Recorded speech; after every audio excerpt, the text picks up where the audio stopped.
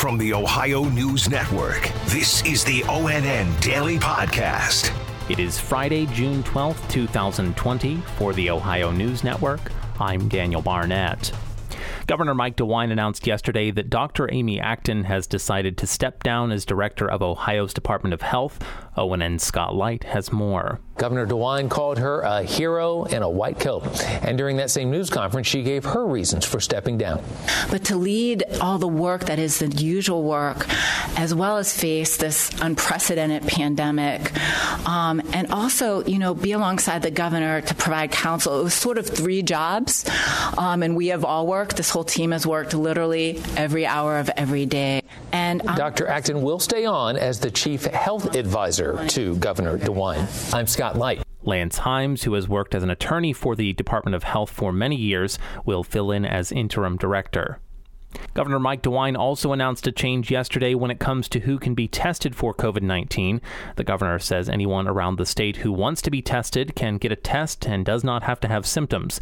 You can just call your local health department to find out how to get tested. 3 tornadoes have been confirmed in Ohio during Wednesday's severe weather. More from ONN's Dave James. ONN meteorologist Jeff Booth says there was a tornado in south central Ohio in the early evening. Tornado that did touch down EF0 in Chillicothe with speeds of around 75 miles an hour affecting trees and outbuildings. And then we had a couple of them over in eastern Ohio. Those were in Columbiana County near Hanoverton, 30 miles east of Canton, and another near Leetonia, about 20 miles south of Youngstown. The National Weather Service in Pittsburgh says those were also EF0s. Damage was mostly to trees, but a barn was hit as well. Dave James, ONN News.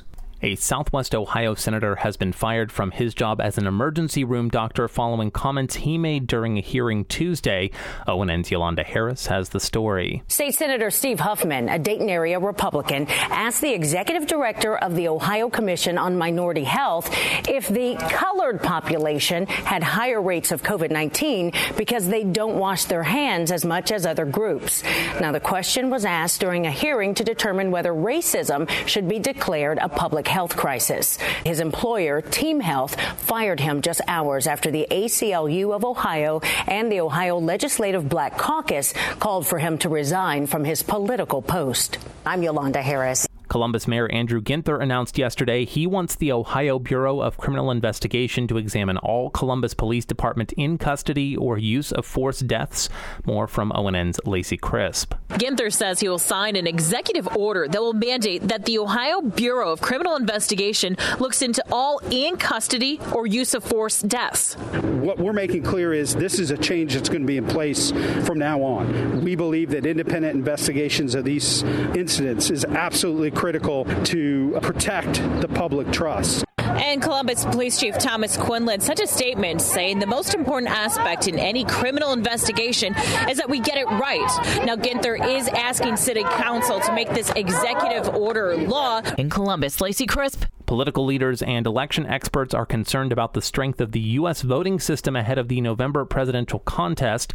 More from ONN's Dave James. With less than 5 months to go, fears are mounting that several battleground states are not ready to administer problem-free elections under the weight of the coronavirus pandemic. That's because of long lines disproportionately affecting voters of color in places with a history of voter suppression, poll workers being scared away by the coronavirus, and a growing consensus that it could take several days to determine a winner because of an increase in voting by mail. Dave James, ONN News.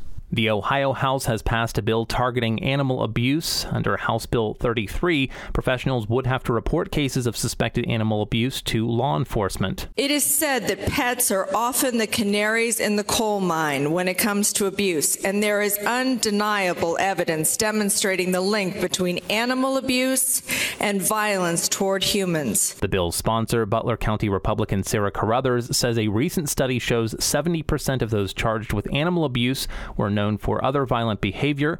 That bill now goes to the Senate. And a Cincinnati area high school is taking a well-known name off 2 buildings on campus.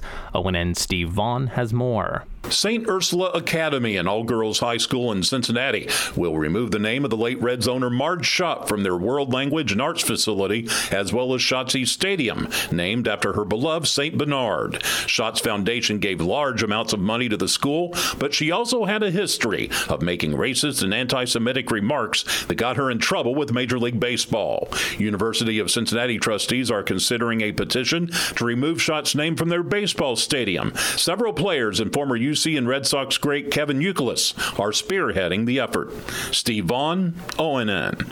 Special thanks to our affiliate station WBNS-TV in Columbus for their contributions to this newscast. I'm Daniel Barnett on the Ohio News Network. This has been the ONN Daily Podcast, a production of Radio Ohio Incorporated on the Ohio News Network.